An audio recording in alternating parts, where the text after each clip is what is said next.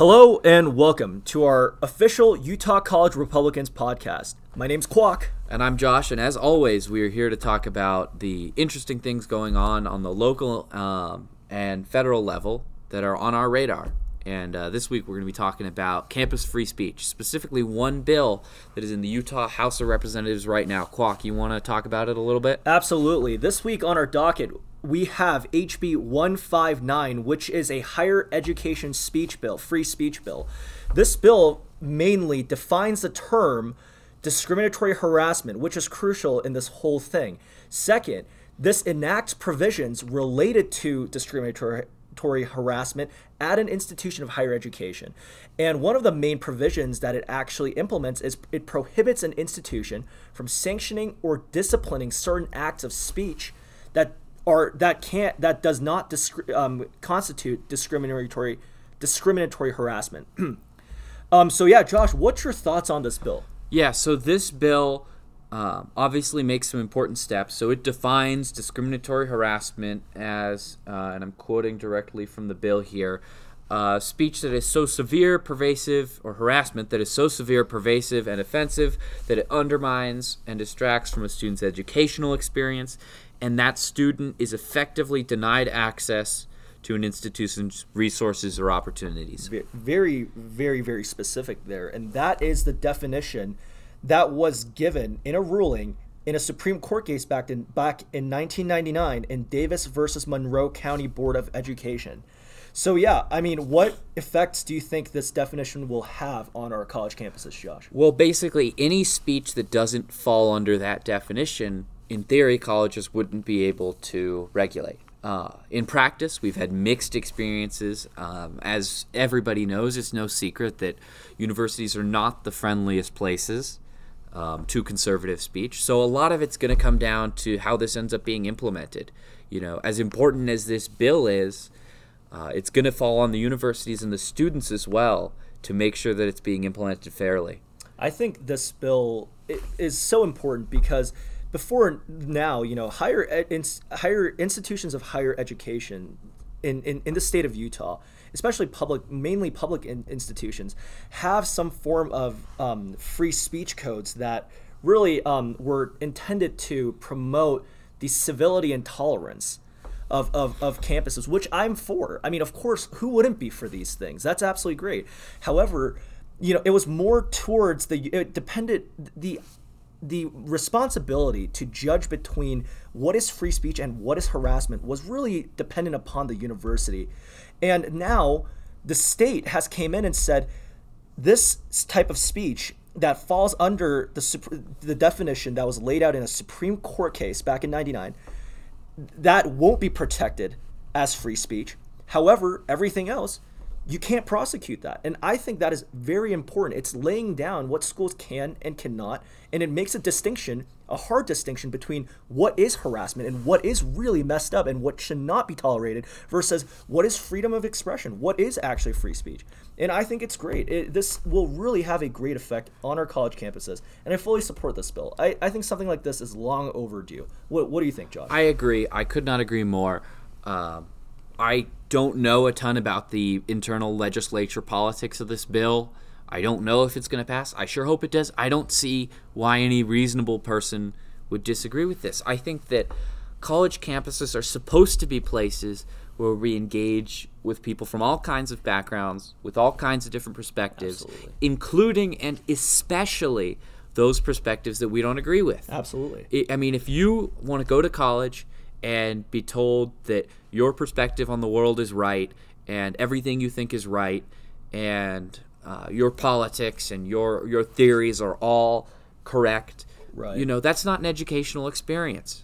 You know, I am challenged by peers, by professors all Absolutely. the time in terms of what I think, and I think it's fantastic. And I hope that everybody else who goes to university feels the same way. But I've been concerned, it should come as no surprise that, again, these universities are not exactly friendly to conservative speech. And so I've been concerned to see in the past some universities not necessarily embracing those alternative points of view because they're generally unpopular among students and the faculty. Right. And I think the issue was that these already these pre-existing free speech codes and policies that were intended to promote civility and tolerance, I think they were being over-enforced. They were being almost weaponized to silence the opposition, almost to shun out the thoughts and the expressions of the opposition. And I absolutely agree. Look, college is all about higher learning, and it's a citadel of higher learning, and where diversity of thought and debate are supposed to flourish. Where, look, I might think a certain way and might have entered the campus with a certain mindset. However, being exposed to different mindsets have not just made me stronger as a person, but I've changed my thoughts in various ways. And I think that is learning. That's personal development, and that's what college is absolutely about. And it should remain that way. And to remain that way, freedom of thought, freedom of speech, has to be ubiquitous. It has to be, and it has to be protected. That's my thought. And we would just really like to share with some of our experiences on college campuses that where this wasn't the case, where it wasn't protected. I mean, Josh, do you want to share some of your experiences? Sure. So real quick, before I get into the experience we had at the University of Utah, I'll say there's a great movie made by Dennis Prager and Adam Carolla called No Safe Spaces. It talks a lot about similar topics. Free speech on college campuses, goes through some instances where there were some big problems to that end. And if you're not convinced that this is an issue, I'd encourage you to go watch that movie. It makes a very compelling argument. I guess it's a documentary. At the University of Utah specifically, last year, us as the college Republicans were trying to bring a speaker from the UK. His name was Carl Benjamin. And, he's not the most non-controversial guy. He's a pretty provocative speaker. That's his approach. Right. I'm not going to go out and say I endorse everything the guy's ever said, but that doesn't mean that people shouldn't hear from him and that he shouldn't come to our campus to speak. Right. He was coming to the U.S. He was doing a tour sort of thing, and we had the opportunity to have him come. And, why wouldn't you, right? People were interested in him. And so we'd planned it out. We'd got him a plane ticket. He ended up coming here. But a week before the event, we heard from the university that they wanted us to pay around $20,000 to cover the security. And they had it all itemized and broken down. This is your upfront fee, this per officer, and stuff like that. And it's shocked us. I mean, it's unrealistic. It was unrealistic to expect that a week before we'd be able to come up with that money. Right. We do things on a pretty shoestring budget, so we were paying for the guy's ticket and for his hotel and for food while he was here, but pretty limited in terms of the kind of expenses we can handle. And so when they threw this on us, we were like, that's a problem.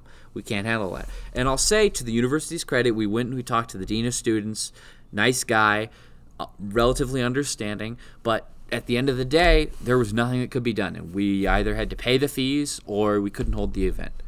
At the end of the day, what we ended up doing was we held the event at a space at a library in Salt Lake City, and it was a huge success. We filled up the space with around 250 people. We had to turn people away because we ran out of space.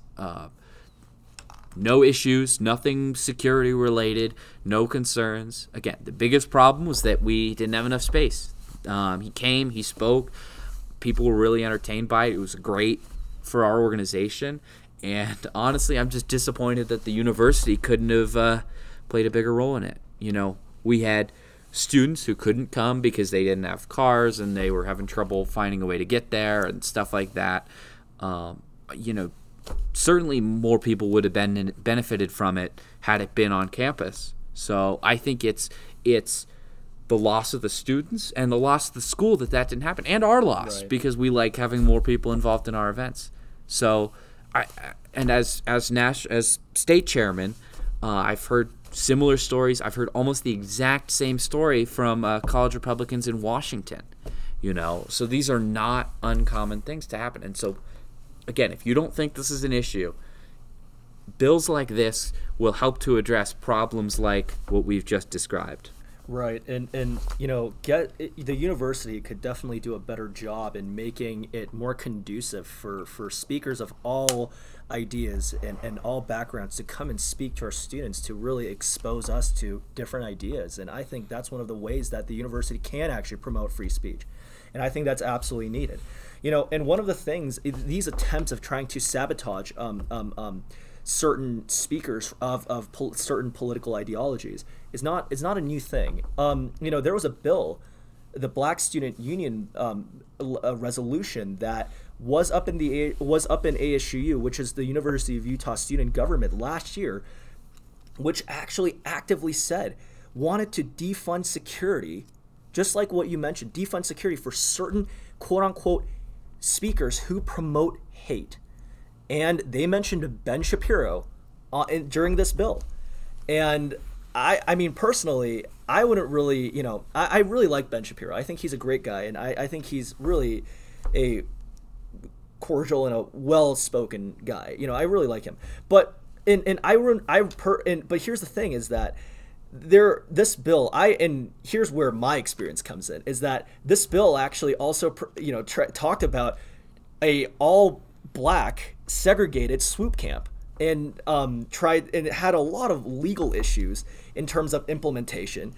It had a lot of unrealistic demands, and I spoke against this bill because because there were logistical issues to it. I was not against the intentions of this bill whatsoever, because I absolutely want to promote our black students and empower black students on our campus, and I want to promote more students from African American communities to come and join our university community. Of course, I think that's crucial. However, I just thought this was not the way to do it, because this is just it's not going to be implemented if it poses legal issues, and if it's against multiple federal and state policies.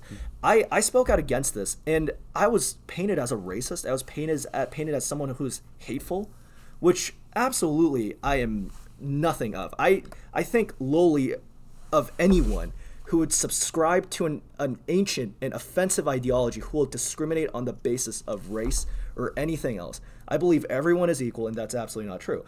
And look, I was shunned out for that. And throughout that impeachment meeting where they tried to impeach me for this bill, for voting against this bill, the common consensus in this meeting was, let's put him on probation. Let's censor the people who are actually going to talk about common sense policy.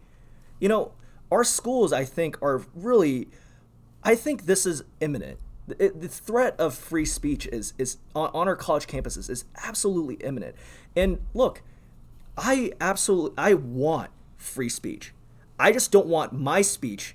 I will, as a senator at ASUU, and as a person who's politically active like me and Josh, I am absolutely for every single idea. I may not disagree with the other guy, but I will fight to the death to protect that person's right to say their ideas. And that's what I'm going to do. I believe in free speech. I don't care if they disagree with me. I would love to talk to them. And I think right now, our universities need to promote more dialogue. And I think that's just what we need right now. I mean, what do you think, Josh? That's very true. Of all people, you would hope that our student government would be able to speak reasonably about student legislation, but sometimes it seems that isn't the case. I'll add on top of that this bill that we've been talking about, HB 159, is important, but I think we've made it clear that that's not the be-all, end-all, nor should it be. There are institutions on college campuses that should have the responsibility of making sure all points of view are welcome, and sometimes that isn't the case. And if you're a student at one of these schools and you're listening to this, I'd encourage you to get involved in the institutions at your school, get involved in the clubs, get involved in the student government. Part of the reason that conservative students often struggle so much to feel like their perspectives are being heard fairly is that, frankly, colleges are liberal institutions, and I mean capital L, liberal. Potentially capital D Democrat institutions. I might go that far. But there are people on these campuses who have other beliefs, who are conservative, who don't necessarily believe in everything the left tells them. I know this because Kwak and I have talked to a lot of these people. Absolutely. And it's important that we get involved, that we make sure our voices are heard, and that others like us feel that they can have their voices heard too. And as we involve ourselves in institutions on these campuses, we will have a greater ability for ourselves and for everyone like us and not like us to speak freely. And that's what this is all about. Absolutely. And one of the things I kind of want to add on top of this is that, when I was against the bill with some logistical and legal issues that were, I think, common sense and had nothing to do with race, I was painted as a racist. And I feel like standing up for this bill, and as a conservative on campus, I think everyone is bound to be accused of being discriminatory and things like that. Look, as conservatives, standing up for HB 159 is absolutely has nothing to do with tolerating discrimination. As conservatives, we should be fighting racism. We should be fighting discrimination. We should be fighting intolerance. That's what our party is about. We are that movement who will promote these core American values. And we should never tolerate these instances. But however, we're just talking about we need to protect our right to spread our message and our ideas, everyone else's ideas on campus. And look, and I think it's crucial because it's really personal to us, because while we were at College Republicans and tabling at the U, we've suffered damages. We've suffered physical damages. Someone just came up to us and flipped our tables. So people tried to sabotage our weekly meetings by trying to reserve that room. We are really being sabotaged. There were some real attempts at we get called all sorts of names. We're harassed. I mean, we're really facing hardship here. And yeah, Josh, I'm going to jump in, and we're not playing the victim card here. We're really not. I don't want it to sound, at some points there it might have sounded like Kwak, or even I earlier might have been playing the victim card. We're not. Absolutely not. Our objective here is based on principle, and that principle is that everybody, whether it's Kwak, myself, or anybody else on the college campus, or, more broadly, I think, in society, but let's keep our objectives small, on the college campus, whether or not I agree with them, I will stand up for the right of someone I don't agree with to say what they think. Right. And I don't feel like my university will do that for me. And that's not a good thing. So that's how I feel.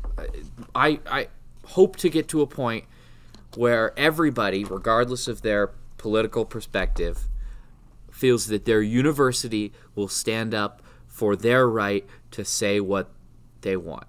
Once the universities can do that, I will be happy. I think one of the other things that as young conservatives we should be absolutely doing is having a dialogue. I think that's one of the most crucial things. All of my years at student government, I have spoken to so many student groups and so many people.